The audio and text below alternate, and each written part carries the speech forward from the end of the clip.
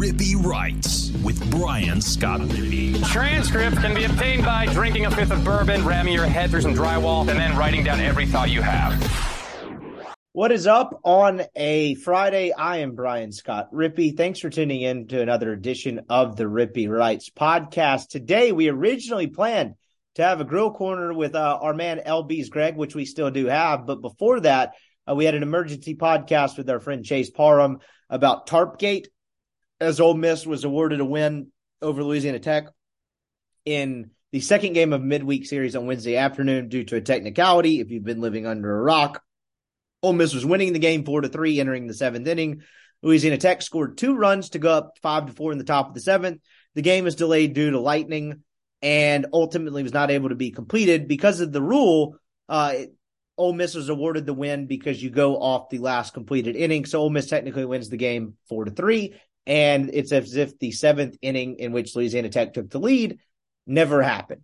But that has now spawned some sort of controversy about the tarp, delaying tarp being an issue with the lightning delay. So anyway, without getting too far into it, we talked about that, the idiocy of Louisiana Tech's stance on the situation, Lane Burroughs not understanding weather, among what seems like a lot of things he may not understand, and just the stupidity of the whole situation. So enjoy about 35 minutes of a podcast talking about a tarp. We also hit the Hunter Elliott injury news, and then Grill Corner with my man LB's Greg. Great show. Buckle up. Before we get to that, though, I want to remind you, podcast brought to you by Skybox Sports Picks. Who is Skybox Sports Picks? Well, glad you asked. With the world's best gambling handicapping website, the inventors of the Skybox Matrix interval and advanced modeling mechanism that has helped propel Skybox to the top of the sports handicapping industry. If you're into wagering, you need to use Skybox. It's the only way to profit in the long run. They crushed it in NFL and college football this year. College basketball is their bread and butter, as that their model absolutely murders it, particularly on totals in college basketball, hitting well over 65%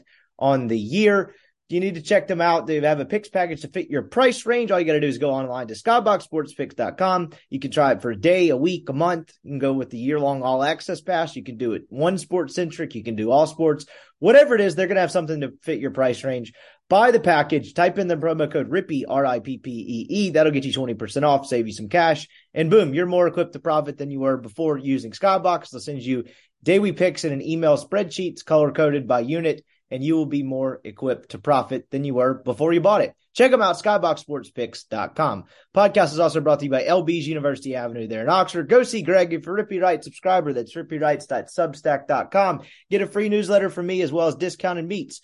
That's right now it's a 3 6-ounce bacon wrap fillets for $20. That's about a $40 valuation. You're getting there for $20. Hell of a way to kickstart your grilling weekend. Just go in, show Greg proof of subscription, and he'll get you set up. Then go find all your own favorites. There's all kinds of delicious sausage, seafood. I like the tri-tips. Filet burgers are always awesome. Go find your own favorites at LB's University Avenue there in Oxford. All right, here is our guy, Chase Parham, on Tarpgate. All right, we now welcome on my dear friend, colleague, Chase Parham, Ole Miss baseball beat writer, Tarp beat writer. I didn't intend to have you on this podcast. This was not really a planned thing. I texted you about, 5-6 hours ago. I had a grill corner that'll play after this that I was going to issue for the Friday podcast. But this Tarp situation was just too funny to me to go without discussion. And given that you were at the game, I had to get your take on it. So I guess we'll just get right into it. So I don't know. Give me the scene from last night. Like what was your vantage point of the game being called? One thing I don't miss about the industry is definitely baseball midweek weather delays. So commend you for sitting through that. But what happened? So it's a pretty normal baseball game, and Ole Miss is a weird team right now because their bullpen is struggling. They don't have a lot of arms, and because they have 8 games in 10 days, Mike is trying to manage the bullpen where he doesn't use up anybody before getting to Minneapolis over the weekend. So it looks even more a little haggard and beleaguered than it probably is in other instances. So it's just a normal baseball game. Ole Miss is winning 4-3 in the after 6 innings. Ethan Groff hit a home run in the 5th to put Ole Miss ahead. The Rebels have been scuffling a little bit, but they got the lead back. You knew the weather was coming. They had moved the game from 4-3. That probably wasn't going to be enough, or if it was, it just hit the game, just as it ended. And then in the top of the seventh, they got after Mitch Morrell, got after maybe Braden Jones. I forget because it ended up not existing. So I don't have a box score where it tells me who was in the game or what was going on at the time. Louisiana Tech takes the lead. They go up 5-4.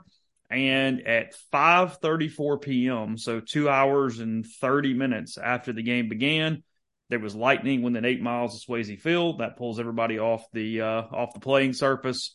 And from that point, for the next 2 hours, it just kind of lightning. And every time there's lightning, it takes 30 more minutes every time there's a strike. And where this gets goofy and where we're going with this is that, and I said this to Neil this morning, there was rain, but it was very light. It was mild. It wasn't causing any puddling. Even the warning track had no puddling. There was no issue from rain whatsoever. If anything, the playing surface was better after the little bit of rain than it was beforehand because, they do like water down the field before games. That's pretty normal. So at no point was the rain important here. They put a tarp over the mound and the plate, which is what they do when you have any kind of delay at all. And then they reported at 7. They're going to do a restart at 7:45. So we think we're going to get back started at 7:45. About 7:35, there's another lightning strike. So that pushes it to 8:05, 8:10. And at that point, around 8 o'clock, the bottom fell out. And it did not stop raining until sometime around 4:30 this morning. So it went for hours and hours and hours. Because of the NCAA rule, because of just the baseball rule in general, the way it works is you revert back to the last full inning. Instead of 5-4 La Tech, it was 4-3 Ole Miss, and the Rebels win the game. Lane Burroughs loses his mind. He's frustrated. He's talking to – it was a New Orleans TV guy, NBC affiliate from New Orleans, that had the video with Lane Burroughs right after the game when he – it starts off with just being frustrated, and I get the frustration. It's at Sunbelt Team or Conference USA or whatever the hell La Tech is now, and they had a chance to sweep the defending national champions in a midweek. It was very important for their RPI, and they lost that opportunity. I get being annoyed. There's no doubt anybody would be annoyed. But where he lost me is today, he says it's right? Do what? Go ahead. Sorry. No, but today is what got me up. Anyway, finish. Well, but it keeps going. He starts off with Ole Miss refused to put the tarp out. And then Louisiana Tech releases an official statement from their athletic department that says Ole Miss at no point in the 2 hours put the tarp out. And it's like I'm taking crazy pills here for two reasons. Number one, the rain was not an issue until the rain kept going for 12 hours. They could have put 10 tarps out at 10 p.m. last night, and nobody was playing baseball. It was coming, like we needed an arc. It was coming a monsoon overnight in Oxford.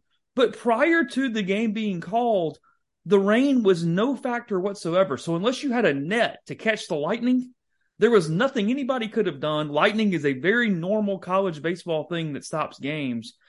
And it's like they just they threw a temper tantrum. It was like a child throwing a temper tantrum. It really is. It's not uncommon for La Tech, frankly. They've got into it with LSU before, where if you look at LSU's schedule this year, LSU plays basically every in-state team possible but La Tech. There's a reason for that. Go look at LSU's schedule. They play Southern and Grambling and McNeese. They just, it's always something. You're always getting disrespected if you're La Tech. They always have some sort of issue. So it's a big deal last night. Their rival site jumped in and had this weird bastardization of events that was not true. I countered that. The rival site who was not attending the game? Just that is correct, yes. Okay. So they would know what happened because they weren't there, right? Yeah, they said that Ole Miss chose not to put the tarp out in a rainstorm, which is what prevented the game from continuing at that point. Yeah, not true. And then today it continues. The associate athletic director for La Tech puts out a tweet talking about, hey, we won on the field and all this stuff. It's like, okay, it's the way the rule works.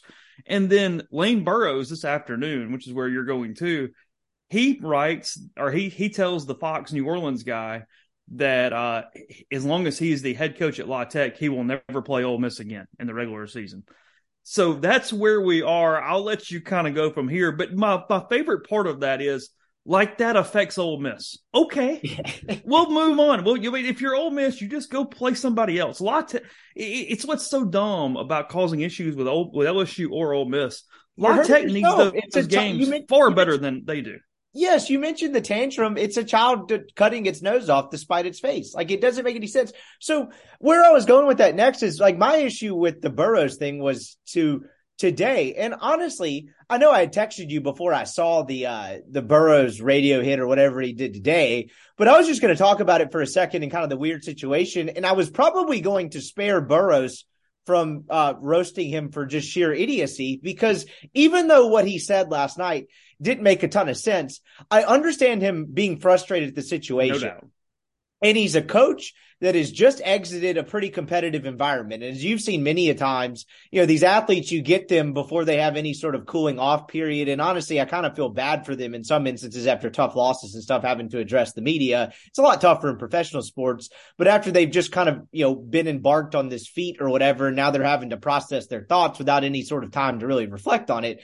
So despite Burrow's argument last night in the dugout not making any sense, I was still going to give him a pass, because my God, through the years, how many times after a loss has Mike Bianco gotten mad at you or me or whoever else, or mad about something that didn't really actually have anything to do with anything? But you're like, I get it. He's pissed. They're fresh off a loss. But going on a radio station today and continuing to perpetuate this complete farce and saying you're not going to schedule Ole Miss is just absolute lunacy to me. And either he's completely emotionally incompetent in terms of how to manage his emotions, or he's just a remarkably stupid individual. Because I do not know how weather works. I'll give you my vantage point from this game.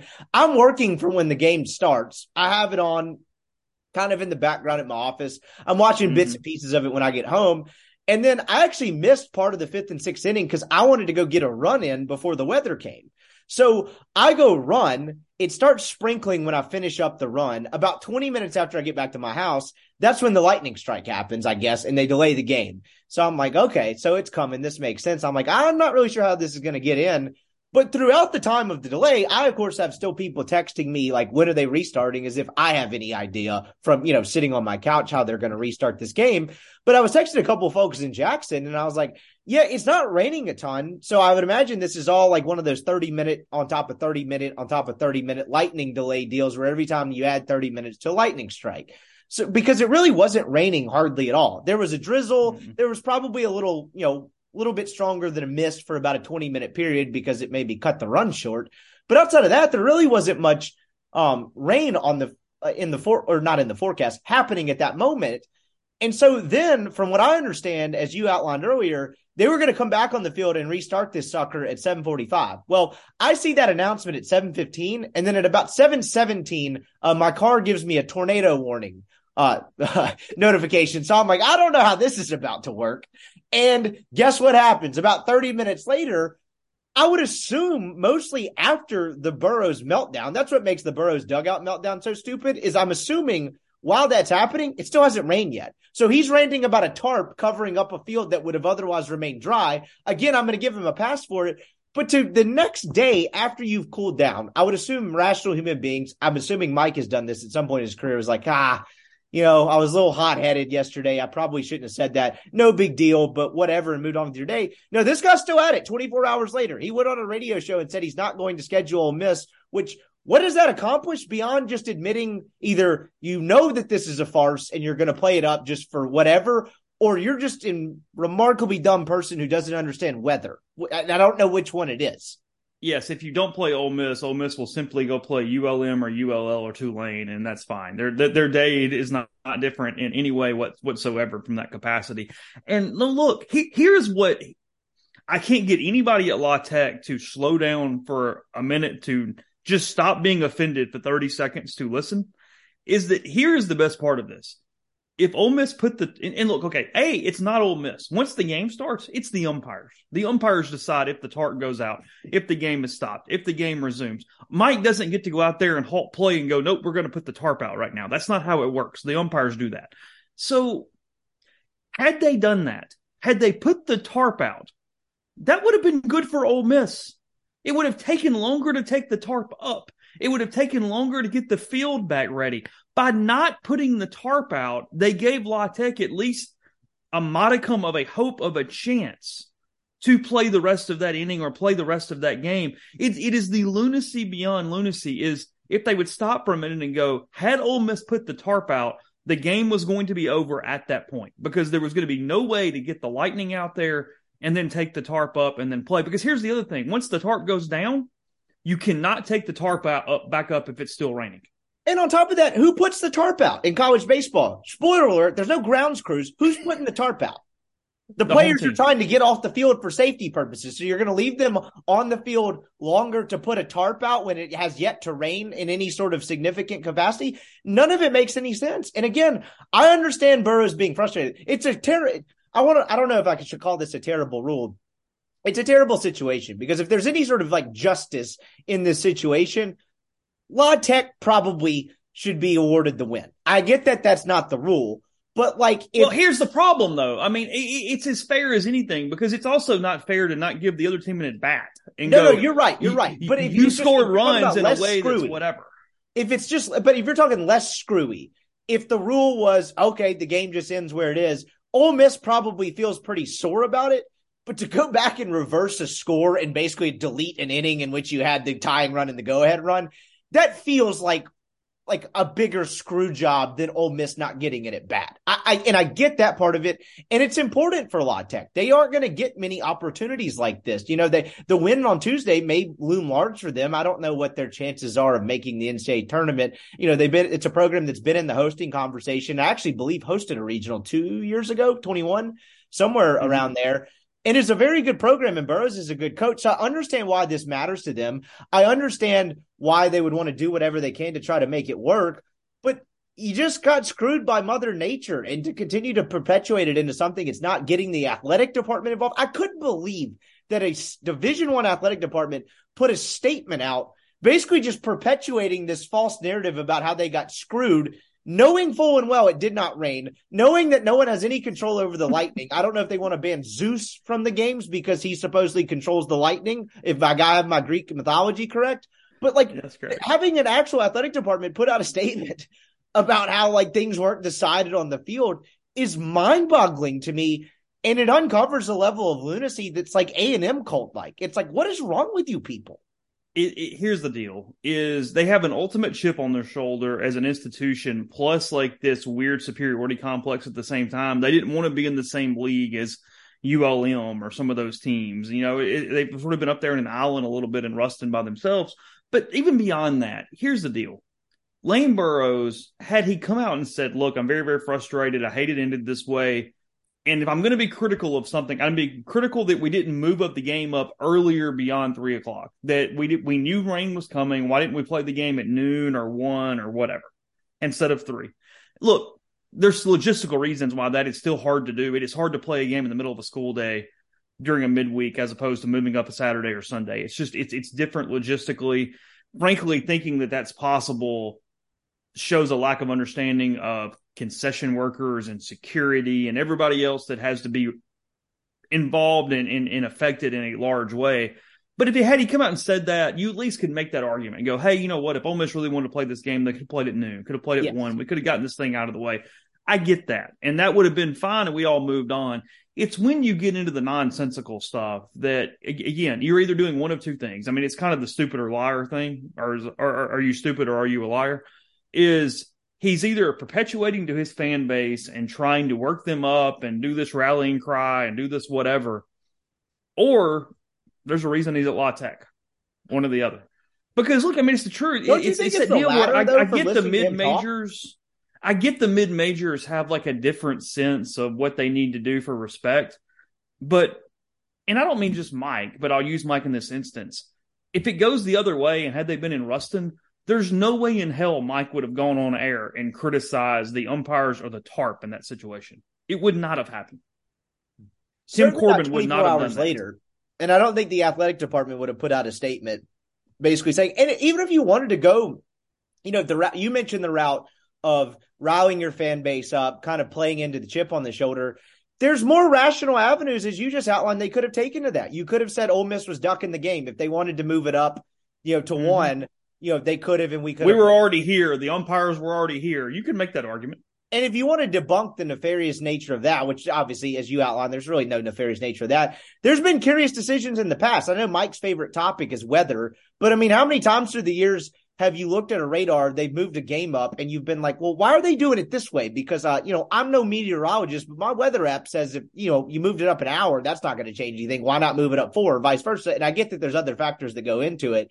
But even if you wanted to play in that, or if you wanted to play it into the slightly less nonsensical nature of we'll just come back another day and finish it off, you could probably get away with playing up that conspiracy theory because, I don't know, there's at least you could string it out and it sort of kind of makes sense, even though there's really no logistical possibility in any way that anyone would ever bring a school back to play 2 innings of baseball or 3 innings of baseball on a Tuesday midweek game. Yeah, the SEC goes, let me go pay umpires to come back for 2.1 innings. But that has a shred of coherent sense in it. The route they chose doesn't make any sense. You're basically just denying reality. I don't even know I'm just thinking of shit on the fly here. But if you're a conspiracy theory guy, you could say multiple shooters at the JFK thing, or I don't know that the mafia was involved. But like the route they chose is like, I remember when I lived in Dallas, there was a group gathered at that AT&T Square who believed that John F. Kennedy Jr. or whatever one of the sons is never actually died, and he was going to show up back there that day and announce Trump's bid for re-election. That actually happened last summer. That's the type of thing they're going for. Like they're basically just denying that the JFK thing ever happened. Like it's so far outside the realm of reality. It kind of makes you question your own sanity because it's like, that's the question. And I'll close on this. It's like, do you think Burrows actually believes that? Or do you think, like, I don't know. Like, originally I'd be like, he's probably just playing into it. But to sit on that for 12 hours to sleep and then to go on a radio show and continue to perpetuate it to the point where you're saying you're not going to schedule Ole Miss anymore is mind-boggling me to the point of he might just actually just not, like, be that smart and might actually believe what he's saying. I do believe that he believes they were mistreated on a couple different angles, being they had no ability to come back at any point and that the game should have started earlier. The problem was that he was so emotional. He went down the TARP path and then refused to act like he was wrong or pull back from it. And he just stayed down that path that was incorrect at that point. Because, again, look, maybe in his head, he's using, if I gave him every shred of benefit of the doubt, it wasn't that the tarp would have fixed the problem. It's that by putting the tarp down, Ole Miss would have shown an effort that they were trying to prolong and try to get the game in. Does that kind of make sense in a dumb way? Like, I mean, yes, sort of. It's almost like a gesture. It's almost like doing the thing where it doesn't work, but you're just trying something to look like you're trying something. But it's the exact inverse opposite of what actually would have helped him play the game. But I wonder if that's where he's gone in his head is, well, had they done that, it at least would have looked like they were trying. I get that, but he's sitting there doing that as he's looking out onto a field that is still dry while he's holding those 2 TV microphones knowing it hasn't rained yet. That's just the part. There was no puddles. Not one. Last thing on this, and it's almost unfortunate in a way that Ole Miss is playing a road series this weekend, but if you were to have – now, by the time they get back home and you guys talk to them again, it will be, old news, probably not worth bringing back up. But just say they played a home game like 2 days later. How would you approach asking Mike about the Lane Burroughs comments in this situation? I mean, I think it's still news value. I mean, it's a team on your I hope you ask, that is saying – a better way. What do you think he'd say? What do you think he'd say? Do you think he'll take the high road, or do you think he would lay it? think the answer is I've known Lane for a long time. I know they were very disappointed. I understand that it's a very emotional thing when they had a chance for a big win. We've always respected their program. You know what I mean? Like he would basically avoid the question. It would be we've always really respected their program and blah blah blah blah blah blah. As opposed to some coaches would go, okay, F off. Like I was going to say, like I have a tremendous amount of respect for Mike, but if and when that question ever gets asked, it would grow if he was like, "Who, Burroughs? Total dipshit." Just left it at that, and just gone scorched earth on him because it's not even just like stooping to their level and being petty. Like if Mike actually did say some version of that, I'm halfway joking here. That wouldn't be stooping to anyone's level. That would just be calling it what it is. It's just nonsense. It's also Mike Bianco's job is to win baseball games. The NCAA rule says that they win the game if they don't play. Why is it Mike's job to do anything to give you more effort to win the game? His job's to put W's on the board. Which is probably not his mindset either. It's not like he was like, "Oh yeah, we don't want to play this." That's but look, deep down, and I don't know what he did, but when the umpires had the head coach meeting or whatever, when the game's over or when they're calling the game and the umpires are going, "Hey, look, we're out, we're calling it. That's it. We're not going to get games in." Lane may have been yelling and screaming or whatever. Deep inside, Mike had to like turn around and went, "Oh, get a load of this dipshit." You know what I mean? Like as he walked off and be like, "Okay, fine. Like, all right." I'm out. If Ole Miss ends up hosting and you get La Tech in the regional, if they play, I would like for there to be a tarp on the field until literally the last warm-up pitch is thrown. Let the guys warm up with the tarp out there, and then you take it off right before the guy steps into the batter's box, and then you just stare at him for a second. That would be my counter to all of So let me ask you a prediction. Does Ole Miss play La Tech in the regular season the next couple of years? Or is it officially? Do you think it's actually over? Well, you would know this better than I do. How does the scheduling work there? It's very possible you would already have them planned.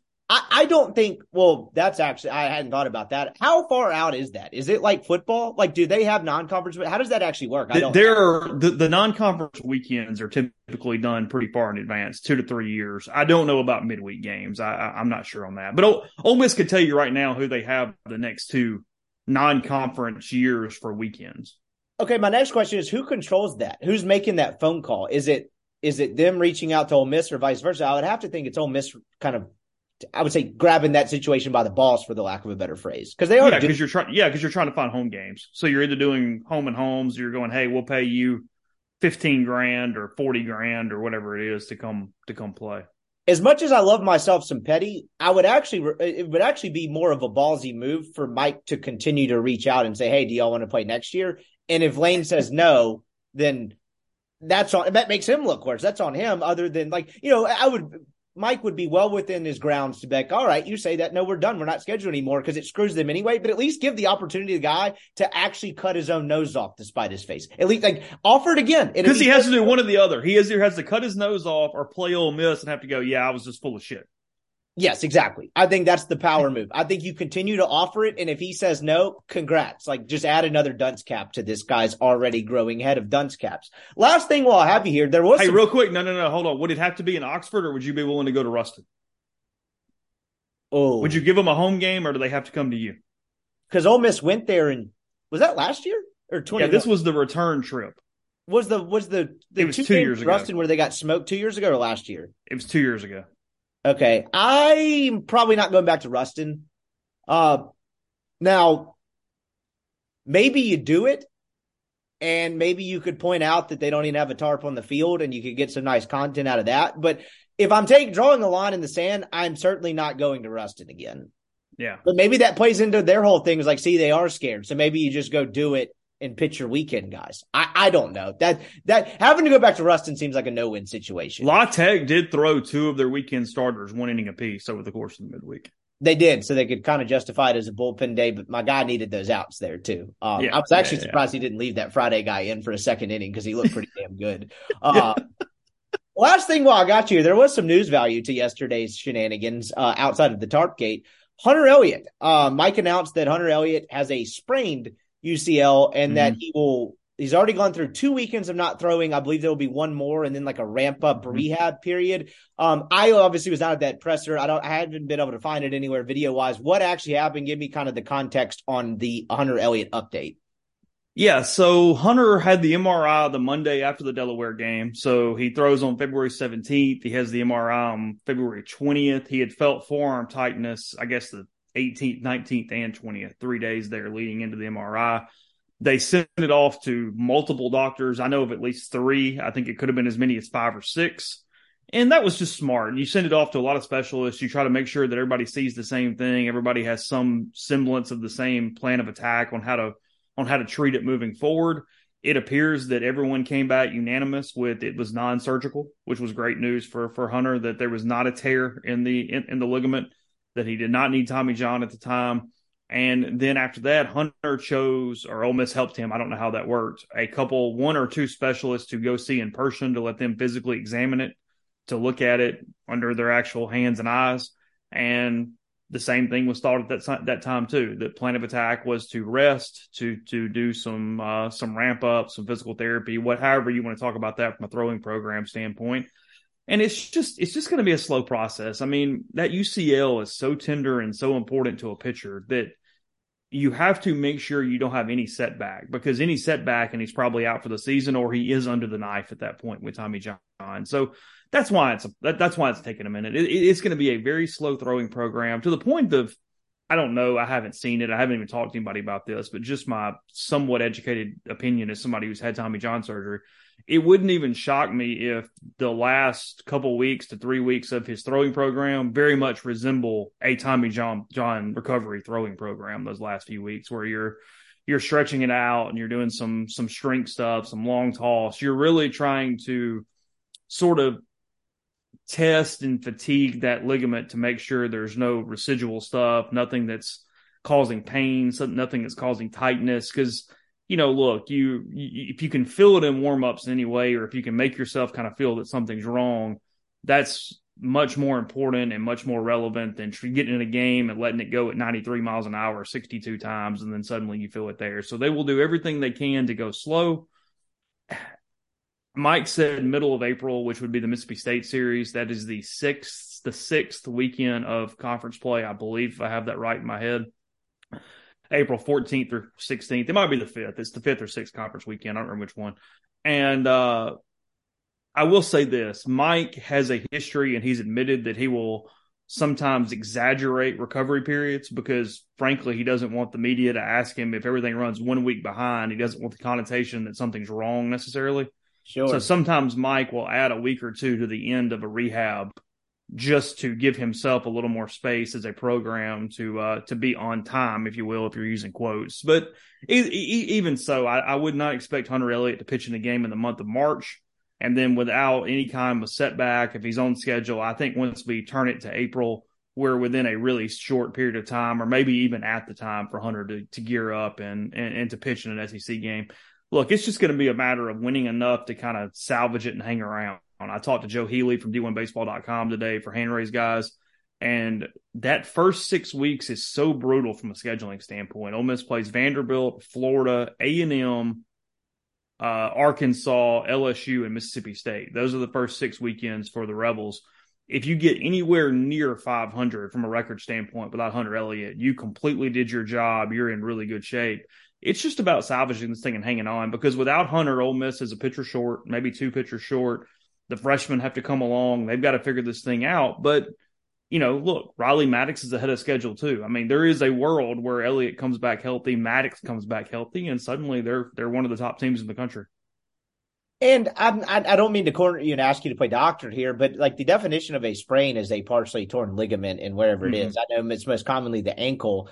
And look, I don't think if they showed it to that many specialists, he got examined in person, if surgery were actually the best course of action, I think that would have already happened, right? Because you don't want to delay it or whatever. Like they're never Hunter Elliott would be under the knife had anyone said that was the best course of action, because Hunter Elliott does not have to throw another pitch at Ole Miss to have a very cemented legacy for what he has done 100%. In one season.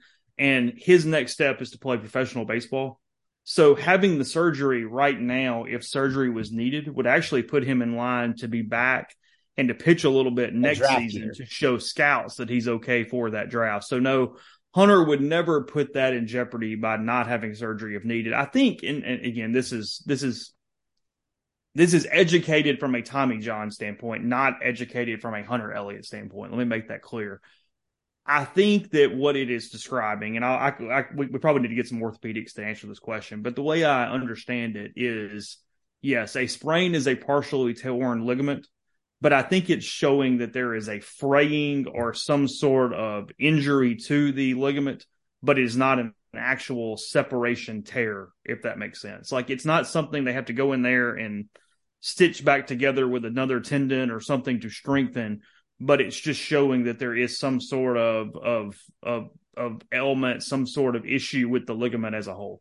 Yeah, you're exactly right. That's kind of what I was getting at, to where it's like, obviously at this point, if they've gotten this many opinions, it wouldn't be one of those things where, yeah, it's a partial tear and, we'll bring him back in 6 weeks, but odds are it's not getting any better and you're delaying the inevitable. I don't think that's the case at all. Because to the best of my knowledge, they're not even trying to do the plasma platelet therapy or anything. Exactly. Which is kind of like that. That treatment to me, look, again, I'm not a doctor and I'm not trying to sound like one. That to me, in a lot of cases, seems like putting a Band-Aid on something that needs stitches, and it works maybe sometimes, but like, not, more than half the time is not really the case. That's why it's not as common as like the surgery route. So I think this is best case scenario for Ole Miss. And kind of last thing on this is, like, you mentioned the pitching's not great. They won 2 out of 3 this weekend without having a starter record an out in the 5th inning. There's been some bright spots. Look, Doherty went 4, and he was the longest starter of the weekend by a long shot. And the schedule's kind of getting tougher. And then you mentioned kind of the surviving conference play. What is kind of your outlook on their available options for this pitching staff? There's guys that have shown brief moments. I think Tekoyan has done some good things. I texted you on Saturday during that game where I was like, damn, this kid looks pretty good. Kind of imploded on him the next inning after that. You can blame that on the jinx. I don't know. JT Quinn looked awesome until it seemed like he got a little fatigued, and it kind of went sideways for him pretty quickly. What is kind of your outlook on Mike? Always kind of figures this out. Do you think he has the weapons in the arsenal to figure it out? Do you get that sense, or do you think they just don't have it? Because honestly, you could make an argument that last year seemed barer in some degrees. Now, I distinctly remember Josh Mallett's pitching in like a 19-3 game at Auburn, and he's like throwing 94, and it's like, they're probably going to have to go back to this guy at some point. Like, I'm glad I kept the TV on for this. There were signs. Do you sense they're the same signs, or do you think they're in deeper trouble? I don't know. I think they have more overall talented arms compared to last season. I think they have freshmen who are immensely talented, who are going to figure it out at some point and be very good SEC pitchers. The question is that in 2023 or is that in 2024? And I don't know the answer to that. JT Quinn's going to be really good. Sam Tekoyan's going to be really good. Jordan Vera is going to be really good. I like those kids a ton. We know about Grayson Saunier. He's going to be Grayson Saunier before he leaves Ole Miss is going to be an All-American. It just is what it is. He's that talented. He's that good. But where they are today, Mike Bianco has 2 things about his rotation. He will never give up Friday night to try to back end it. He just doesn't do that. Some coaches do. Some coaches will just throw somebody in there on Friday to set up better situations on Saturday and Sunday. Mike's not one of those guys. He thinks that momentum is very important. He thinks that Friday sets a tone and a way for the weekend where you're not swimming, back uphill at that point if you get blown out on Friday. The other thing he doesn't do is he doesn't throw freshmen on Fridays for the most part. He does not think mentally they've been through that ringer to have that Friday ball and to do that. I mean, it's happened, but it's very, very rare when that happens. So because of that, it makes Jack Doherty throw on Fridays. Jack's a competitor. He has a good mentality. He's obviously pitched in a national championship game. He's done all these different things that have shown you he at least has the mettle to do this. I'll be honest, though. There's part of me that would leave Jack Doherty in the bullpen to see if he could close the game out, to see if he could maybe affect 2 games in the weekend. Because the truth of the matter is everybody's inexperienced on this team. Everybody has not been in SEC play and been through this ringer except for 2 dudes. I mean, until Hunter Elliott comes back, this is a stat that I think matters. They have 2 pitchers throwing right now who pitched double-digit innings last season. That's it. Doherty and Nichols. That's it. Doherty and Nichols are the only 2 who have pitched anything from that standpoint. So, look, I just think that Mike's going to do this. I think Doherty will continue to be on Friday night, and you need him to be an SEC average weekend Friday night guy. And look, that's not a negative. That's a compliment. If you can be an average ace, that's what Ole Miss needs from him right now. They need Saunier to kind of get it together. They need a little more length, and then they need Rivas just to throw strikes. He can't walk people. His makeup is multiple pitches over the strike zone because even if he gets knocked around a little bit, he has got to give them 5 innings. They're in a mode right now where they really need the starters to lengthen out, because if the starters are only giving them 3 1/3, 4, that's not enough, and they're just not going to have enough bullpen. If the starters can find a way to give them 4, 5, 6, well, suddenly you can start piecing this thing together, considering the offense is one of the best in the country. Well, that's what I was going at next. Is I was going to ask you is, like, do you think he keeps the rotation the same? It's not necessarily a freshman going on Friday, but I do think there should be given thought the idea of Doherty going back to the bullpen and trying to figure it out with someone else on Friday, because it's not like Doherty has started in the past or was kind of slated in as a starter and it's a seamless thing. I do believe, if I have my math correct, I was looking through this every day, Doherty only has like 2 or 3 outings in his entire Ole Miss career in which he spanned 5 innings. Now, it could be starter. I think one of those was probably relief role.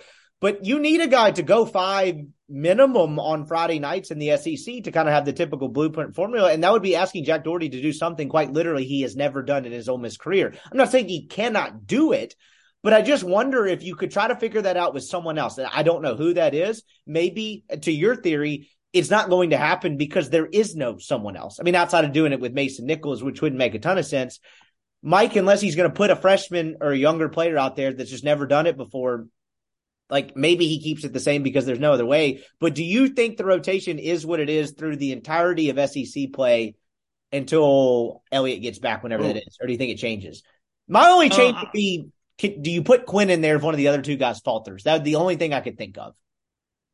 I think I'm right when I say this. I think I would move, if I need to move somebody in the rotation, maybe even to Friday night, knowing that, look, you're just trying to get something and try to be much better the next 2 days. I think JT Quinn makes some sense in the rotation. I think he's got to make sense because everybody goes, oh, he throws 96, he throws 97, he does all these things, and he does. But that's not why he gets outs. He gets outs because of his breaking ball and his changeup. He's a legitimate 3-pitch guy. If anything, his fastball is kind of average because it doesn't move the way that a lot of guys get run off that 96, 97 mile per hour fastball. So no, JT Quinn has very much starter makeup.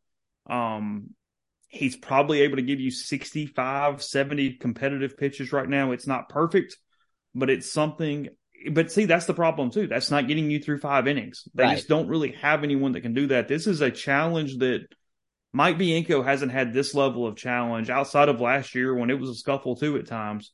Since 2015. 2015 is the only year it kind of reminds me of this in some different ways where you're really searching for innings anywhere you can get them. So if you're not going to pitch a kid on Friday night, Doherty's the only option and you're just hoping for the best.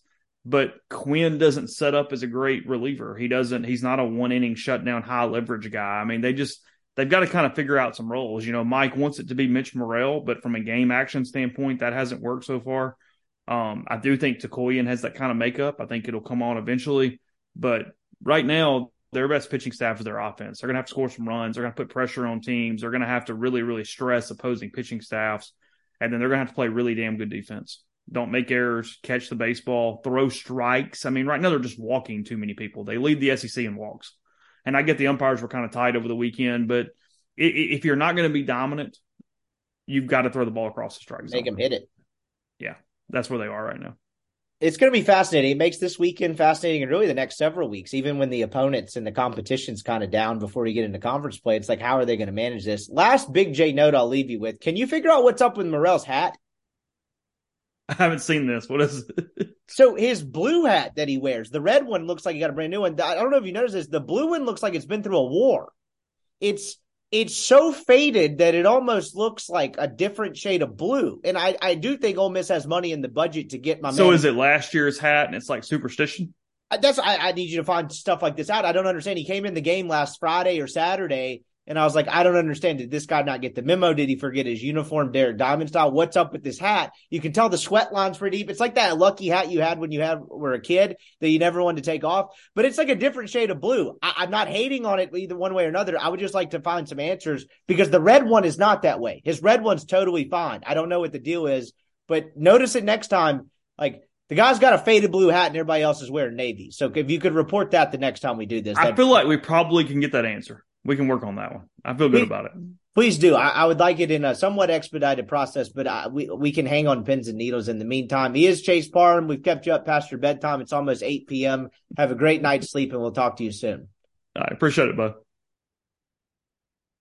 And that was Chase. Appreciate him making some time to discuss the important issues in the world right now, such as covering a tarp to not cover rain but repel lightning, among other things.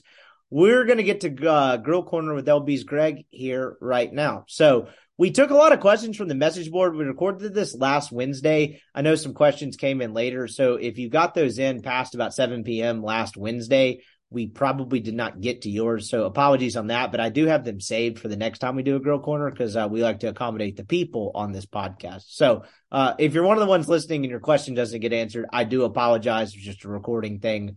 From a timing standpoint. But here is LB's Greg on pretty much anything you could ever want to cover from a grilling standpoint. All right, we now welcome on the man himself, Greg the Meat Sharp Jones. Go check out LB's University Avenue there in Oxford. Everyone listening knows what LB's is at this point. If you haven't made a trip by, you are literally just missing out on a staple of the town. It's been a while since we chatted. I think we did a bowl pick'em a couple months ago. That's about it. You got engaged? I did, and most notably from that weekend, I met Bob Baffert. So I've told some variation of this story on the pod before, so not to get too repetitive, but this part I haven't told was like after the engagement thing, we were in Hot Springs, and like the whole lie was that MC's dad got his box tickets or Breeders' Club or whatever, that Jockey's Club tickets at Oaklawn, and that was just the lie to get everyone there. But he actually got the tickets because like whatever, we're up there, why not go? I'd never been.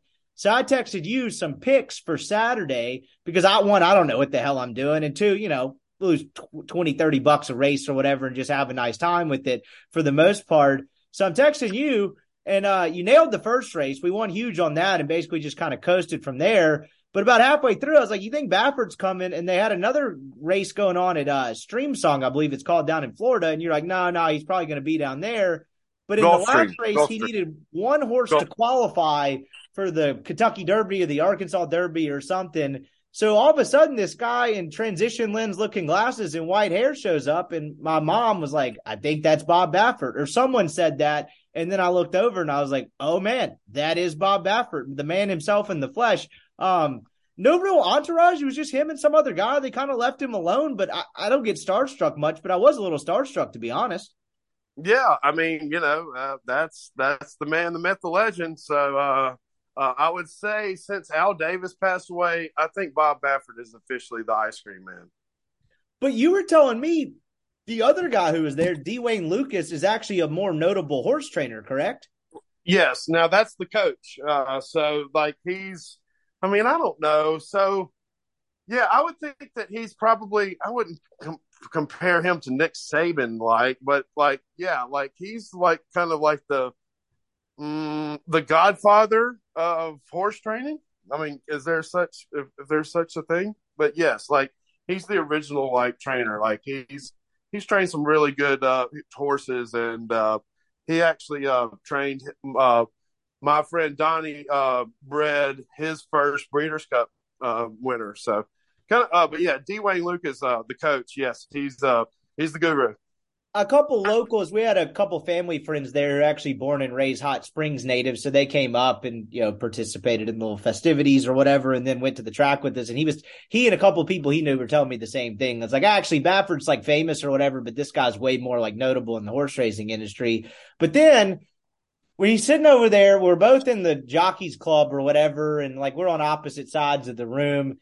And my mom decides she wants to go get a selfie with him. And my mom's like, she's not like, now, oh so my he's God, not I the got to most, accost he's every not the celebrity.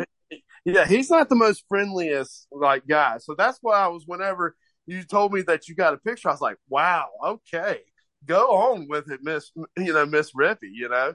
So my mom's like, not like, hey, one of those like schmucks that's like, I have to accost every celebrity. She almost does it as a bit now. Like one of those, like, how funny would it be if I was that person to go ask him for a selfie or whatever? And I'm sure she was so harmless and dorky about it that he probably felt bad for him. Was like, I'm not going to like be mean to this lady, is basically the what I could gather from it.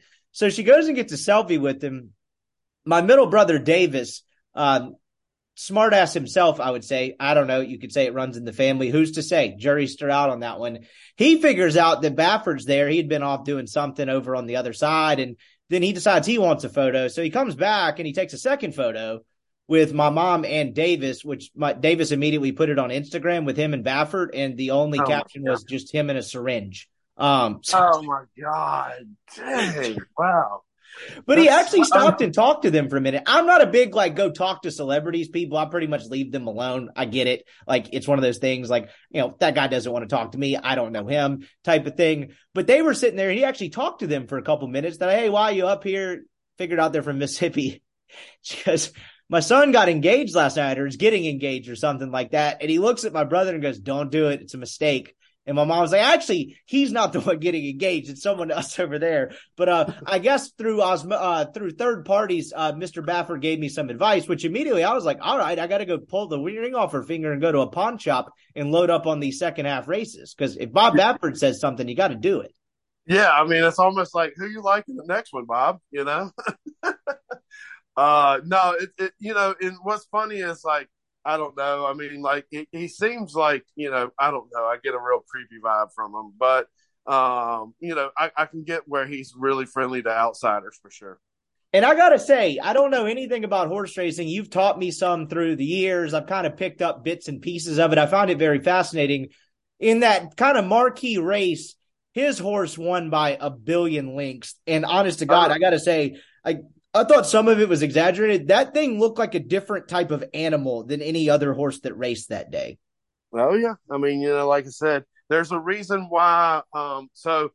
If you want Bob Baffert to train your horse, how much do you think it costs a month? A month. I don't even really know a gauge, so I'm going to throw out a number like $15,000. Oh, no, $5,000. So that's what, a year? $60,000 a year. I was way too high with $15,000. I was probably thinking $1,500 in my head. $5,000 a month. So that just gets you the horse to him to where he can look at it. Now, when he looks at it, and if he's not super impressed with it, you're not going to get the hands-on treatment that you're going to thinking that you're going to get for the $5,000 you're getting a month. So that's okay. $60,000 a year without taxes. How many horses do you figure he can train at one time, like in a given year? He trains probably 300, 400, maybe probably 400 horses a year. Okay, so I went conservative, and I got the little calculator up. Even if I went to 300, that's about $18 million a year. Oh yeah, he makes lots of money for sure.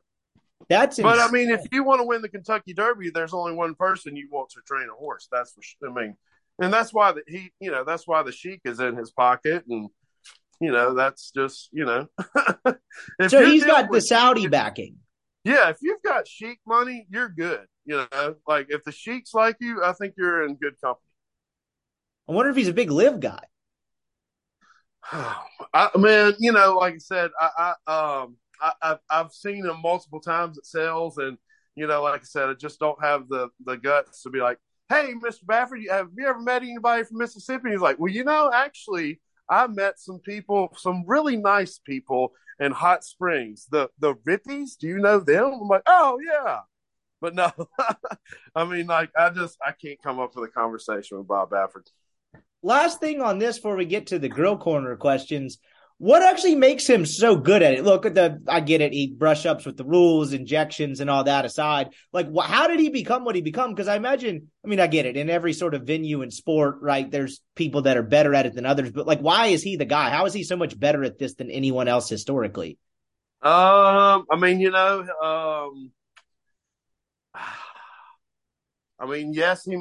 he's a good horseman, and man, like I've been told there's a guy that actually was the leading owner at Hot Springs for the last couple of years. He actually quit because of the cheating and everything going on in racing. So you're trying to be nice, but he really does just cheat his balls off. I mean, pretty much, and whenever you're in the pocket of the stewards and the California Horsing Association and, just whenever you're kind of the face, I mean, you're going to get protected, so there's, the guy's killed 74 horses in the last 10 years. I mean, that's like I was saying, if, Nick Saban or something, whenever a coach, whenever somebody, passes on their watch, I mean, the coach is banned for life, right? Right. It's like the complete opposite with Baffert, they protect them, and it is what it is, and it's just, you just got to roll with it. But yes, the light blue tinted glasses definitely gives you he's a slime ball feel, that's for sure. We're still firmly anti-Bob Baffert on this podcast. Him being nice to my mom does not change that. I could have fought him if I'd have wanted to. Not sure how that would. I mean, I should have screenshotted him. I say, hey, my buddy wants to kick you in the shin, and he doesn't even know you, right? I know you could have just been like, watch your six over here, Bob. Like you might have a horse that wins, but if you come back up here, you're going to get a knuckle sandwich. Let's get to the questions. We got quite a few of these, particularly on the message board. Thanks to all the folks out there at rebelgrove.com community who chimed in with some grill corner questions. Been a while since we've done one of these. It had to have been last summer, but we got the weather kind of slowly warming back up. Grill season, no better way to do it than stop by LB's and throw something awesome on the grill. So with that said, our first question kicking it off is going to be D Manning on the Rebel Grove message board. He says, using a big green egg, what is the best temperature to cook wings at?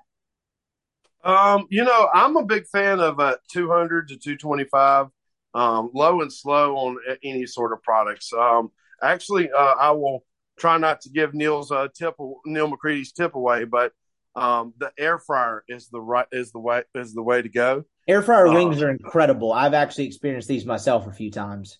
So yes, smoke it at like 200 degrees on a low, like try to get it at 200 degrees and do a low smoke. And then once you get that low smoke for about 30, 40 minutes, finish them off on the air fryer and get that crispy. It's money every time. He's got a couple rapid fire ones for you. I asked multiple questions, which we do encourage and appreciate on here. Favorite marinade? Favorite what? Marinade. Marinade. Oh, marinade. Man, I'm a Hoover guy, so I mean, I like Hoover sauce. I try not to use many marinades, because I prefer the taste of a good pork or a good beef. But if I do any marinade, it's going to be the Hoover sauce. Said, what's your favorite steak, ribeye, strip, or filet, or something else? I'm a big fan of the Wagyu Denver cut. It's the bottom flap of the chuck roll. I'm also a big fan of that tri-tip. That's a really awesome piece that you can slice and feed a couple people, or cut a piece off and feed yourself, and then put it back in the refrigerator and warm it up the next day. That ribeye cap is probably going to be one of my favorites also, but I'm not a big filet guy. Just I like fat. I like flavor. You gave me the tri-tip middle of the pandemic one time. I was headed to what is now my future father-in-law's house. He's a big sous vide guy. We did the tri-tips, and it was absolutely delicious. I think I took a picture of that and sent it to you. It was absolutely terrific. I'm pretty sure that locked it up for you there, Rippy. I'm pretty sure that doing that probably locked you up with the fams. He loves the fact that I have a meat plug. He's too bashful to come in the store and identify himself. He just likes to be your average Joe Payne regular Joe Payne customer, but I do think he likes the idea that I've got a go-to meat place there in town. So anything to score brownie points with the old man-in-law. All right, Cracklin asks, that's the next question we got. What's Greg's favorite way to cook a pork belly? So on the pork belly, the burn ends is always the best route on pork belly for me. There's a lot of people that, make their own bacon via pork belly. If you want to try to do your own bacon, get a whole pork belly, cut it into 3 pieces, and just try 3 different flavor combos. Maybe do, I don't know, maybe a bourbon would be one good flavor. I would do like a honey, maybe a sweet something, a sweet bacon. And then I don't know what else would be another good bacon flavor. But no, just try to, figure out your different types of flavors that you want to do with your bacon, and you want to smoke your pork belly. But man, I'm a big fan of the burn ends, just smoke it directly and then cut it up in cubes and then put them in a pan and sauce them up and then wrap them up and then put them back on the smoker. I'm a burn end guy. So just about everything when it comes to grilling, and I think this content segment works to some degree because I know nothing can chime in every now and again. What's the custom? How do you eat a pork belly? I know I've probably had one before, but is that anything from a pulled pork sandwich to burn ends? Like you said, how do you, if you're grilling or cooking or whatever, a pork belly, what's the most common way that is consumed? Bacon. So have you ever had bacon? Yeah. That's what pork belly is. So he's just talking about making bacon. Yeah, he's trying to either make bacon or he's trying to make a real a cube piece of meat that's low and slow, that's got a lot of flavor, and it's got whenever you look at a piece of bacon, you'll see that white, and then you'll see the pink. You'll see that sort of thing. Like that's a whole piece on the pork belly. So that's what makes bacon. Bacon is not that perfect piece all the way through. There's a fatty piece. There's so yeah, that's what you got to experiment with is your different flavor combos. So I don't know your thoughts on this one, but it was funny. My grandparents, when I was growing up on my father's side, they're from Nashville and live in Nashville. We used to go up to their house in the summer. They had a mountain house on Monteagle Mountain, kind of by Swanee's campus. And growing up, like I was always a big bacon kid, and like I like bacon of all types. And I was like, damn, my grandparents' bacon like tastes different than like most places I have bacon pretty much anywhere else. I wonder why that is. I like both of them, but like, why is this so different? And I don't remember what age I was, but all of a sudden I was in a conversation one time when I was a young lad, probably high school, somewhere in there. And I came to the realization that those people had been feeding me turkey bacon the whole time. Should I arrest them at their old age, or is that fair play? Well, I mean, maybe their doctors, said, hey, you need to cut back on the bacon. And then maybe your, grandparents were like, well, I'm not going to cut back on my bacon, but well, here's a substitute. So that's a little bit healthier substitute, but no, I don't recommend turkey bacon. So the way I ate it when I was a kid, and I'm really going back deep into the memory bank, it was just super crispy. And looking back at it, it was almost like eating a bacon chip, which I guess would fall in line to like the healthier vegan style stuff. MC tries to feed me that crap all the time. I don't really get it. Is that kind of what that is? It's a healthier alternative. Is that what we're going for there? So, but yes, it is a healthy alternative, but it's also bacon is already cooked, like product, like it's already cooked. So like you're just trying to kind of warm it up. So like the best way for me, I mean, this is how I've always cooked bacon is I put it in the pan a little bit and just kind of sear it and then take it out and then finish it off in the oven to get it super crispy if I want super crispy. That's how you get bacon super crispy. Last bacon note I got here on Bacon Corner, I've started, I get coffee in the mornings and I've started utilizing Dunkin'. They've opened one in Oxford. No, boo, man. You gotta stick with community, man. You gotta support the local, man. I like Common Ground. That's local, right? I don't know. I mean, I always get that kolache at Community Donut because they're good people and they're not Dunkin' Donuts. Okay, so I don't usually do the donut at Dunkin' Donuts. I'm usually strictly there for the coffee, but I've started getting better about eating breakfast. And one time I got their bacon bits or bites. I don't know what to call them, but they were like either lathered or marinated, or I'm using the wrong term, but they were covered in something that was absolutely delicious. I have no idea what it is. We'll get IT on this to look it up, but it was absolutely terrific. They have very good bacon. So just food for thought out there. Dunkin' Donuts has good bacon. I'm not kidding. Maybe I'm just some, uncultured swine, but I swear to God, it was absolutely terrific. It's called the Snackin' Bacon, and it is, what do we got here? Ingredients. I don't know if I'm going to read the fine print on ingredients wise, but whatever they covered it with, it was terrific. Honey bourbon syrup. It was probably something like that, where suckers like me was like, "Oh, extra flavor. This is awesome." When it in reality probably wasn't, but I enjoyed it. I've gotten it a couple times since. Yeah, it was processed. Yeah, it's processed stuff. All right, so our next go to Community and get you a kolache.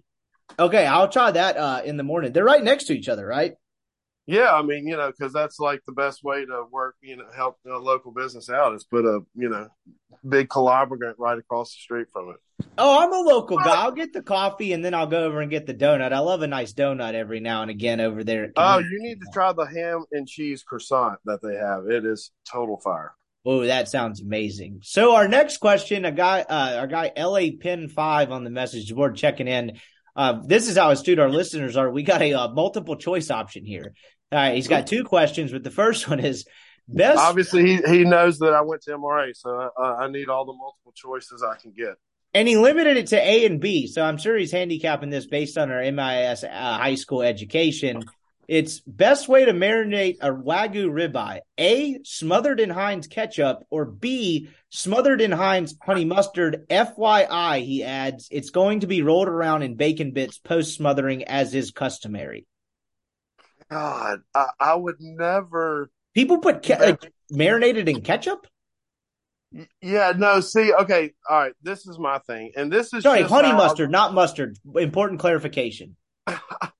this is just how I feel. If you're going to go and spend X amount of dollars on a really nice cut of, say, for example, Wagyu ribeye or Wagyu filet or anything like that, like you're buying the to taste the beef. So like put salt and pepper on it and put a really good 1,000 degrees on each side and give it a good sear and, taste that good beef. Like I mean, it's just tough to marinate a really nice cut of beef.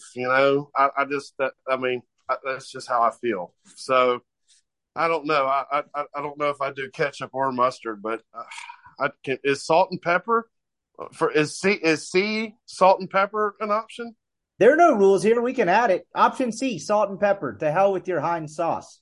Yeah, unless you just like to taste the sauce with your beef, like that's just how I feel about it. Like, you're buying a really nice cut of beef to taste that flavor of that beef. But if you're wanting to, I would do that on a cheaper cut and just see what it tastes like. That's how I would feel about it. I wouldn't want to waste a really nice cut of beef on that. All right, so we got a second question, and I think it's kind of a piggyback on the first question. It's after you smother said meat in either A or B, which we just kicked out of there as non-option. So this is going to be an adventure. This guy's covered like, in bacon pieces. I hate LB's. LB's is the worst place ever. Maybe he'll just come to get enlightened. Maybe he'll show up with a notebook and notepad, like, please teach me your ways. I'm all about it, and that's what I'm here. That's why I open up the stores, like to educate people. Like we want you to, buy a really nice cut of beef and put salt and pepper on it and taste the reason why you're coming to LB's. That's why it's the best butcher shop in the world. You're not getting someone back there in Kroger, which we declared war on long ago, with the snappy attitude, ready to just pick your meat and get the hell out of here. This is basically a boutique thing. I mean, you're kind of a headhunter in some ways. If you don't have something, you'll go get it for someone, right? If you can. Yeah, like I had a person literally was like, "Hey, can you get me whole duck?" And I was like, "Well, I can get I can get a whole case of duck, so I can get you one." And so I got him a whole case of duck, and I had another customer the other day that wanted a bone-in leg of lamb. Oh, we got a lamb reference chiming in a second. I'm curious to get your thoughts. It actually wasn't even a question. It was just it was a statement and a marketing tip. But all right, so to finish this guy's question though, we got a microwave reference in here. So this guy, he needs to be put on a government watch list. Who knows? We'll see. But I'm going to let him. I'm going to hear about microwaving a Wagyu steak now. Here we go. Now, I know that's what this sounds crazy. Even I, who know nothing about meat, this guy's suspect. All right. So it says, after you've done A and B and covered it in bacon pieces, I usually reverse sear prior to finishing in the microwave. How long is too long? Bourdain always said anything less than 3 minutes is criminal, but that might be generous. Pro tip, use the popcorn setting for that little extra crisp. So we're talking microwaving something for 3 minutes after you get a Wagyu steak. What is you have a statement on this? I mean, I for some strange reason, I think this is somebody that I know that is literally like trying to like play. I mean, I think this has got to be an episode of Punk'd right now. I think this is what's going on. No. So you think this is a troll question? I watched a couple of news bloopers on YouTube the other night, and they kind of gave one of those birthday shout out things to a local news station. It was like Hugh Janus and Seymour Butts and stuff. You think we're getting played right now? I mean, I feel like there's the picture of Dr. Whatchamadoodle that made the cup. Yeah. Oh, what's his name? Yeah, Johnny Sins. I feel like Johnny Sins like sent in this question. No. I try to stay clear of putting any sort of steak or any sort of nice cut in the microwave. If you've got a really nice grill, if you've got the best thing to do, and this is what I recommend anything, if you've got an awesome cast iron skillet, like that is the best product to use to cook a steak. Sear it on high heat and finish it off in the oven. The cast iron is oven safe. You don't have to worry about it. And also, you don't have to worry about how many minutes or popcorn settings. Trust your meat thermometer. Your meat thermometer is not going to lie to you. Just that's the easiest way to cook beef. So I just recommend a really nice cast iron or a really nice grill, but try to stay clear of the microwave on the Wagyu beef. Okay, so I think we've come to a determination. I've done some homework here. On the Rebel Grove thread, the reactions are a lot of laughing and one of those like, wow, exasperated emojis. So I think you may have snuffed this out, which is a good thing we're friends, because if I'd have had some rando meats guy on there, I'd have just been tossing him serious questions like, how long do you microwave a ribeye? I mean, I'm saying, like I said, it's all good, but yes, I tried my best to answer that as best as I could. I think we're getting trolled. If we're not, I'd like to hear from this guy. If not, congrats to you. You got me. Oh, yeah, man. I mean, I like to put ketchup and mustard on my Wagyu ribeye all the time. That should have been the telltale sign, but you know what? I'm a man of the people. I'm going to read the questions. I'm like Ron Burgundy. If you put it on the teleprompter, he will say it. All right, so here's the rack of lambs chiming in we got here. So a guy named Gumbo Dean on the board says, this is not even a question. He just says, not enough people buy the rack of lamb ribs at LB's. Those in the all-beef hot dogs are severely underrated. If anyone is interested, I can give a recipe / way I cook the lamb ribs. Thoughts? Okay, so he is correct that lamb is one of the underrated things that we do have up there. I just got done making a lamb sausage. That's actually really good. As far as the lamb, a lot of people get nervous because they don't know how to cook it because it's a kind of a petite rack. You know, the best thing to do is kind of broil it in the oven, bake it and broil it in the oven. Or what you can do is you can cut it into 2-bone chops. What I did one time was I did a kind of a Parmesan garlic kind of crust with it. What I did was I seared the whole rack and kind of charred it. That way it was still kind of rare in the middle. I cut them into 2-bone chops and I put them on a pan. And I did like a Parmesan crust and some Parmesan cheese. And I just basically baked it in the oven for like 10 minutes and they were awesome. So, but yes, racks of lamb is something that people sleep on. So I'm not positive I have ever had lamb. I got to be honest. I'm not a big cook. I'm bad at cooking. I don't really cook at all. I'm not one of those dudes who only eats cheeseburgers and chicken nuggets, although a couple of my friends would like to give me shit about that. I really will eat and like try anything. And I have luckily some culture friends. MC helps me out with this as well, to where I will like eat other stuff and try things, but I'm not like that adventurous. Lamb's a baby sheep, right? No, lamb is a lamb. Okay. So why do those things look so furry? So now it's just going off the rails. So lamb is just a lamb. That's not a baby anything. No, I think lamb is just a lamb. I'm pretty Where are the sure lamb farms out there? I feel like we never hear about that community. Yeah, no, I'm pretty sure lamb is a lamb and sheep is a sheep. What does lamb taste like? It's kind of got a little gamey taste. It's kind of like maybe it's kind of in between. If you could like take a bite of pork and take a bite of beef and chew it up at the same time, maybe have that little flavor. Can that be understandable? Hold on, stop the presses. Google agrees with me. Google says lamb is in fact a baby sheep. Okay, all right. Well, I mean, I'm usually not dealing with whole animals. I don't deal with whole animals. So. They don't show up live to your shop? No, we don't, shave off some sheep and be like, oh, we've got a lamb now. Golly, man. So can you eat We are sheep? really showing our private school education after this. Can you eat? Oh, mutton is sheep. I thought, okay, all right. You learn something new every day. This is just educating the masses here. I don't know. Do you ever eat mutton? What's that like? Is mutton sheep?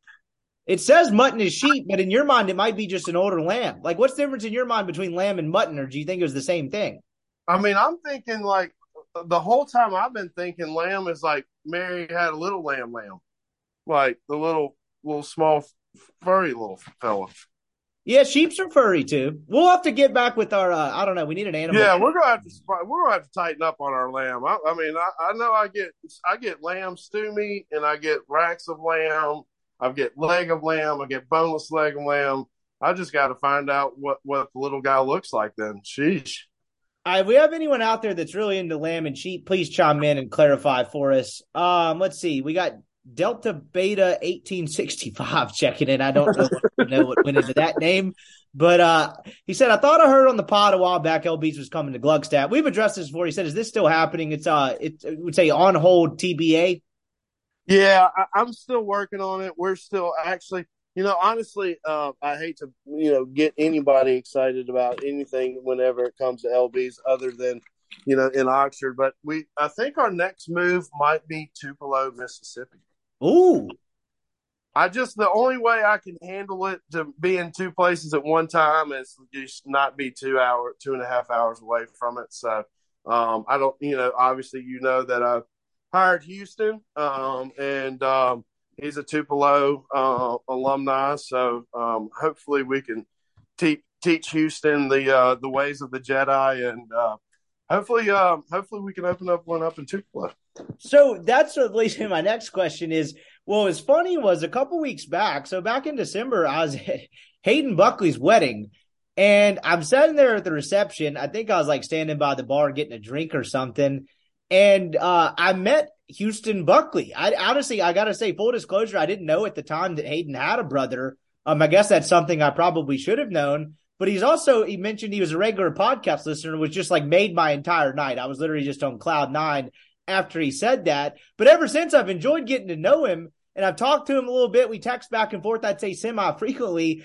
And then he told me the other day he was heading into work, and I was like, where are you at? He's like, I'm actually working for Greg at LB's right now. And I was like, this is just worlds colliding. How long did it take you to figure out that his brother was a PGA Tour player? Maybe like 2 weeks, 2.5 weeks. I mean, it was off. I mean, golly. And I'm a golfer, like I play golf. It's not like, I mean, anyway, but yeah, so, I mean, like, yeah, I didn't know. And, he's, super nice guy. And I met Hayden at the basketball game, and he's a super nice guy too. And, yeah, just, excited to have Houston on board.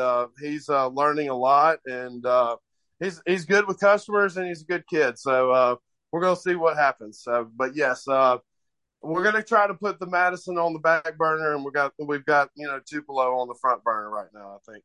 They're both as good as they come, both Hayden and Houston. Super nice guy, a Houston man of many talents, good photographer. He's into biking, just a real Renaissance man. So shout out to Houston Buckley out there if you are listening to this episode. That'll test his loyalty. But I thought that was funny where it's like, yeah, Greg didn't actually know that me and Hayden were related for a couple of weeks. So I was like, that is perfect. But, yeah. I mean, I felt so bad. I mean, did you get to see the video of at Scottsdale on the 16th?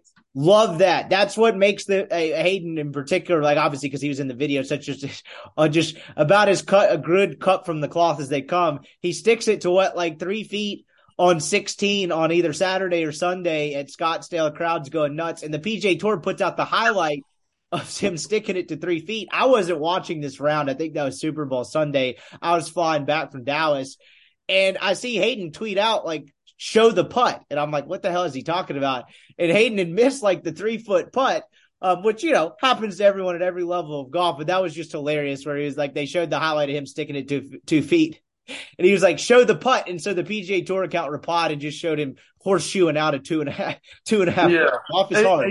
What's funny is I think that he got a lot of fans out of that because, I mean, trust me, golf is the most humbling game of it all. And to be on that stage with, with the crowd the way that is on that hole, and to step up there and stick it, a foot, and then just own it that you just straight up just missed a 1-footer. I mean, it is what it is, and shows a lot of character. And he's a super nice guy, and trying to weasel a little LB's Meat Market sticker on the bottom of that bag. So we'll see what we can do on that.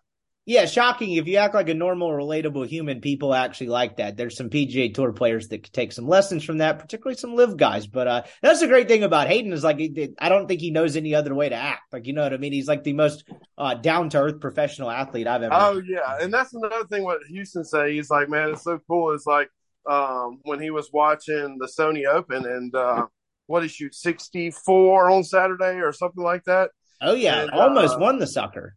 Yeah. And Houston's like, what's so great is like I'm sitting here watching my little brother on TV, and he used to shit his pants like all the time, and and it's just like stuff like that, and it's just, and he's like, man, honestly, hey, he's just a normal dude, he just wants to, but he's on the fantasy golf team permanently for the rest of the year. Love that. All right, so we got to keep it moving here. Half of these guys, this message board thread, we got a lot of questions, but half of them just turned into compliments on the product. We got an Independence Bowl mainstay, is this guy's name, chiming in, that says the all beef hot dogs are top notch. So I got to ask, I'll turn this into a question myself. I love hot dogs. I know you got people out there that do the whole, like, do you know what those are made out of? But like, buddy, I don't give a shit. They taste awesome. They're great. But when he says all beef hot dogs, I'm guessing that means they're not like scraps. Like, what's the difference in your hot dogs that you sell and, like, obviously like your ballpark dog? So this is an all natural product. So this is no like innards. Okay. Basically what you would make your kind of run of the mill hot dog out of, essentially. Yeah, I mean, like, I've got a friend that his 6-year-old son can tell me the difference between an Oscar Mayer that he throws at his dad and says he wants that LB's hot dog. So love that. I mean, like, if a 6-year-old can figure it out, you can tell that. I mean, and that bounces back to LB's and the whole product and a reason why we're open. Like, we want you to come in and be able to get an awesome steak and be able to go home and sit down on your back porch and enjoy yourself. So that's kind of one of the main reasons why we're open, and that's why we're going to continue to stay open regardless of what tools get thrown at us. Amen to that. We got a guy named Unconfirmed Source. Check it in here. He asks, can you get him to do a quick beginner smoker session? Easy recipes and things to cook to get the hang of it. I have a nice smoker, but I get intimidated for whatever reason. Yeah, well, I mean, that's another thing is, like, you got to get a good meat thermometer, and you've got to, I mean, look, I'm not going to sit here and shy away with this statement. Like, I did not grow up in a meat market. I'm like, my grandfather did not butcher animals, and I didn't sit there in the corner and be like, oh, I'm going to be just like him, and I'm going to take, cleavers and, split, haul. Like, no, I mean, I've learned everything off of YouTube. Like, don't be ashamed of anything. Like, that rack of lamb, like, look up a rack of lamb, and, like, most of the world is going to be ADD.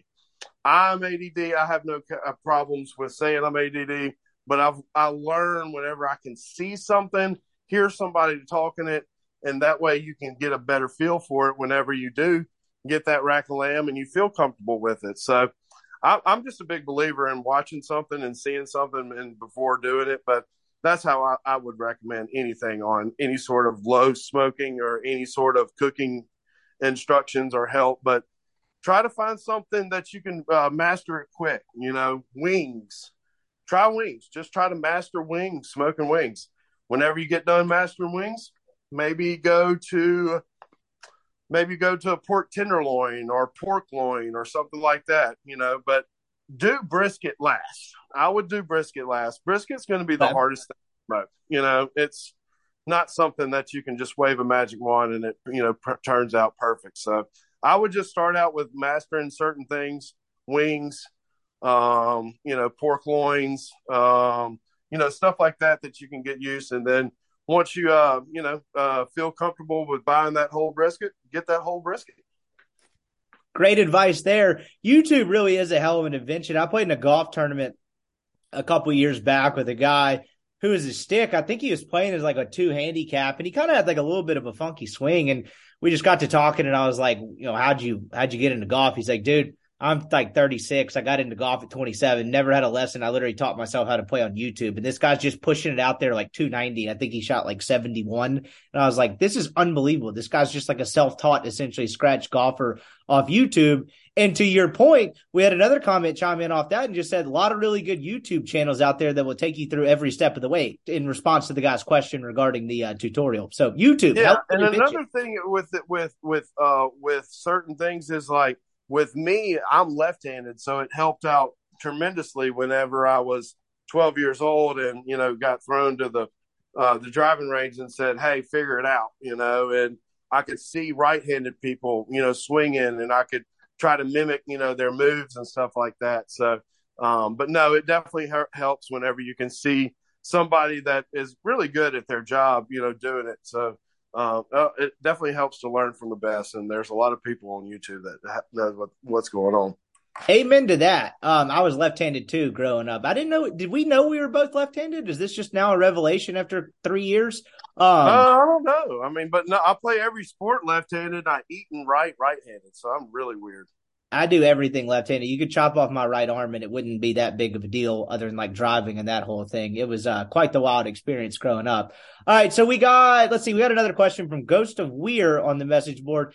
Easiest/best option for trying my first smoke on a large green egg. Yeah, I would, like I said, I would think wings are going to be your best bet to, to master on the smoker. Pork tenderloins really take not a long time. Don't go for that brisket. Try that tri-tip. Go if your local butcher, if in Weir. I mean, what's Weir called now? Wait, what do you mean? Isn't Weir, WEIR? Isn't that a town, a school that got closed down and now it's another school? It could be. Weir, Mississippi. The only thing I know about that, isn't that where like Roy Oswalt the pitcher's from? We're just pulling out all the trivia here. Golly, man, we need to go to bed. So wings, you're saying, is the easiest thing? I would just say, master wings first, and then venture out to stuff like that. But if your local butcher in Weir, Mississippi has a tri-tip, I would go after that tri-tip because I love a good tri-tip.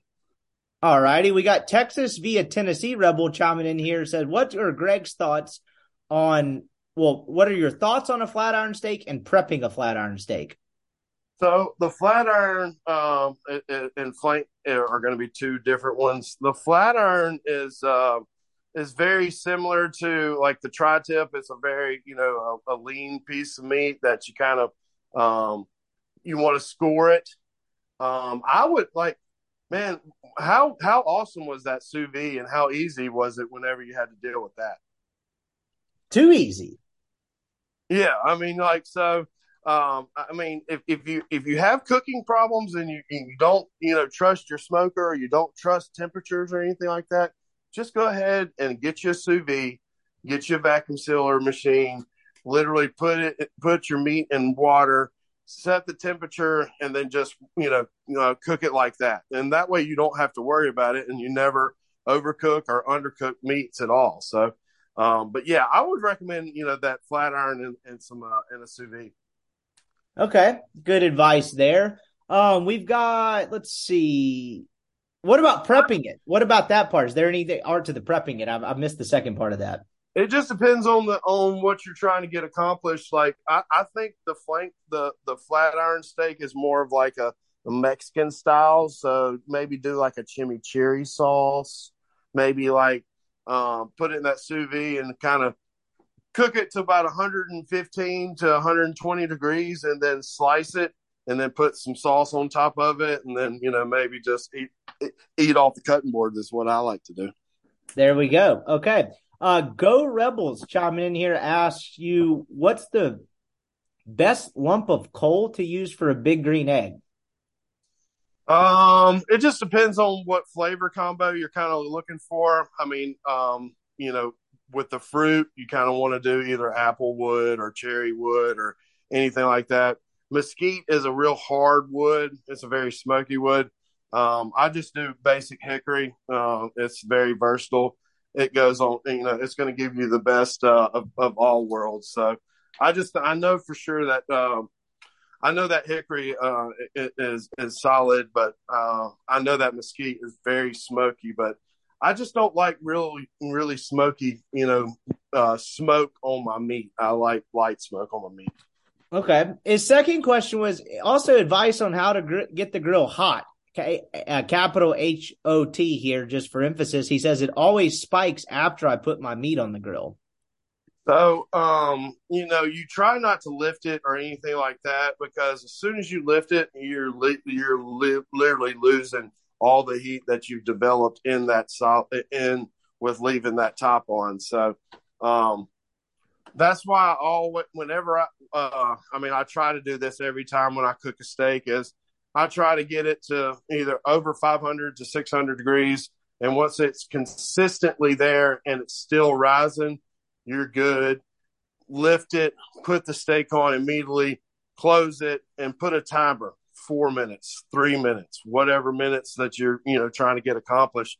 If it's sous vide and it's already been cooking at 115 degrees, you really only want to sear it for 2 or 3 minutes, and just get a really good crust on it. So, meat thermometer is going to be your best bet on stuff like that.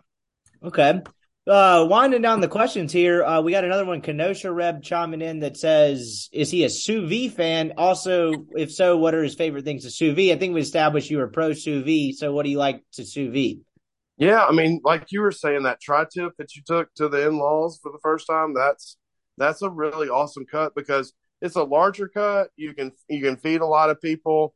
What I recommend sous vide is chicken, because a lot of people don't cook chicken properly, and a lot of people overcook chicken, and overcooked chicken really kind of doesn't, taste really good. So, I would, sous vide chicken breast. We vacuum seal everything at LV's, so you literally can just go in the freezer and there'll be chicken breasts, there'll be pork chops, there'll be whatever. They're vacuum sealed, ready to go. You don't have to thaw that out. Throw it straight into the sous vide water, set your temperature, and get comfortable with whatever temperature you like and whatever how long it takes you to char or grill on each side. And like I said, trust your meat thermometer on stuff like that. But that sous vide is really easy. But try chicken breast in that sous vide. It's awesome. Last one on the message board. I think we got one or two to get to on Twitter after this. But so this is similar to what you was asked before, but there's a little bit different. So I'm going to ask it. Orange Beach Reb asked you, what is your favorite lump of charcoal? Yeah, like I said, I'm going to go. I'm a hickory guy, so I just like I'm a light smoke guy. I've had a lot of people prefer that mesquite, but I don't like a lot of hard smoke on my meat, so I'm going to go with hickory. So you got what are the variety of flavors out there? I'm mostly just curious myself. Is like you mentioned, like the hard smoke. How crazy can you get in terms of like strands or lump or whatever you want to call it, a charcoal? Well, there's a lot of different. The lump is what they have for Traegers and stuff. So like the actual wood is what I use for my smoker. I mean, think of all the different trees out there, Rippy. I mean, that is true. There's oak trees, there's hickory trees, there's pecan trees, there's apple trees, there's cherry trees. So, I'm a big pecan fan. It just depends on what meat I'm smoking. If I'm doing something like, I don't know, if I'm doing something like a pork chop, I think something like a pecan would be a really nice smoke to go on a pork chop. Maybe with like a sweeter barbecue sauce. I don't know. Okay. We got one more question to get to here, wrapping it up. I think it's via Twitter. Here we go. For people, there we go. All right. For people practicing Lent, what are some good fish/shellfish grilling suggestions for Fridays? So, what I do for Coach Bianco for Lent is I always smoke a piece of salmon. I do a sweet potato and I do some asparagus. We are getting a lot of fresh fish tomorrow. Knowing that, what I recommend, man, there's so many. I mean, like those scallops with some Parmesan cheese and some butter and some garlic. I mean, that's a really good, easy thing to eat. I'm getting some shrimp. You can just, literally just, peel some shrimp and throw it, saute it with some butter and garlic and some white wine or something like that. The fish selection, I'm getting a big old 20-pound chunk of tuna. So if you want to, do some sushi tuna, you can do that. But I recommend stuff like the redfish, snapper, grouper, just really good Gulf fish. That's what I recommend as far as fish. So this is going to make me sound dumb. You mentioned you helped Coach Bianco out during Lent. He's very Catholic. I know Lent is not strictly a Catholic thing, but it seemed like predominantly a Catholic thing. So that's no meat, but you can cheat with fish on Friday. Do I have the understanding of this correct? So whenever you start seeing commercials for the fillet of fish and fish and the halibut from Wendy's and stuff like that, that means Ash Wednesday is around the corner. So they are letting all the people know that you can come get a fish sandwich at Wendy's. So yes, that's okay. What's going on with that. Interesting. Okay, well, that wraps it up for the Grill Corner questions. Thanks for everyone who participated. We'll do a couple more of these, obviously, throughout the spring and the summer. Appreciate the participation, particularly on the message board. Before I let you go, though, horse racing, kind of give me your own personal horse racing update. You had a horse win last weekend that you texted me. How's everything going? This seems like going to be a gear up to prime horse season. What we got on the docket in the next few weeks and months? So that was our first homebred. So a homebred is a horse that you personally, bred and raised and everything like that. So it was a pretty kind of monumental accomplishment for the little syndicate that I'm in, and it's really cool because man, it takes a lot to get these horses, up and going, and not always it works out, and sometimes it does. But Voodoo Mama Juju, I did not name the horse Voodoo Mama Juju, but so anyway, but yeah, it was kind of special. That was a really cool monumental thing for us. I'm actually having a horse running in about 30 minutes at Charlestown. Remembering Wilbur. But no, the horses are going great. I'm going to Ocala in March, and I'm just going to go down there and hang out and enjoy myself and get away. And, because I'm assuming this baseball season is going to be a pretty good one. We got some sticks, and I'm excited about this season. That was a lot. I'll send you off with this. I wrote a newsletter on Tuesday evening. I sent out late Tuesday night. Most people probably read it on Wednesday if they are subscribers. But one of the things I kind of mentioned at the end is kind of like a little throwaway segment. I was halfway joking. This team is not going to be a team where you're like, who are these pipsqueaks getting off the bus? They have some large human beings on this team. They have a literal SEC defensive lineman getting at bats at DH. Kemp Alderman, some of the newcomers are just massive human beings. Have you had to up the dosage when you feed these fellas? Well, funny you say that, is they've got this terrible NCAA rule that I can't feed post-game meals until 6:30 games. So I've fed, that's one of those genius. Glad they're out there protecting the game. Yeah, they're protecting the game. Yeah. So what the NCAA thinks is they can go to class on Friday, they can get all their school done, and then show up at the field at 1:00. Maybe eat a snack or whatnot, play a game, and then get in their car and feed themselves and do their homework, and then do the same thing the next day. So yeah, I don't know why.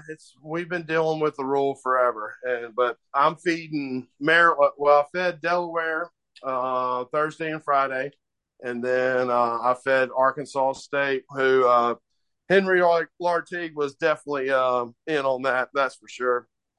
It's probably the Arkansas State guy's first phone call was, hey, call Greg and tell him I want 4 chicken bacon ranches. Lartigue is the last name. Do you think that if you like feeding Delaware, like you're like, I'm going to feed you guys chicken to psych them out? No, I did not feed them. Well, they asked me about what Rotel chicken spaghetti is, and I told them it's very Southern and it's very cheesy. So they liked it. So I didn't know what to feed them. I just got off the phone, and that's another thing that I know that we lost the fresh meat commercial, and I try not to think about it because it's, kind of tears at my soul a little bit. But that was what one of the Maryland guys said. He goes, "Oh, this is my second time in Oxford, and you know what? I remember y'all's fresh meat." And I'm sitting here, I'm like, "Oh my god," it just tears at your soul. But that was a great commercial, and obviously it impacted the guy from Maryland enough to remember it. So anyway. But yeah, I'm feeding Maryland tomorrow. We're going to do spaghetti dinners for them. They're going to do chicken Alfredo, and we're going to do that ribeye sausage spaghetti for them. And then Friday for lunch, they're going to have a pulled pork buffet and grilled chicken and mac and cheese. So yeah, it's funny. Like I had a guy come up and say, "Man, when are you going to do plate lunches again?" I go, "Well, if you play baseball, you'll be able to get LB's food. So until you're on the baseball team, I can't help you out." Love that. Two things I gathered from that, or one thing mainly, is Delaware baseball confirmed cannibals. They just like to eat their own hens, chickens. I don't know. We'll have to investigate that further. Yeah, we're gonna have to call the NCAA on that. He is LB's Greg, the Meat Sharp Jones. I appreciate the time as always. Always enjoy doing these. I'll stop by the store soon, grab a beer at the library, but we'll do another one of these here real soon, man. I appreciate the time. As always, till next time.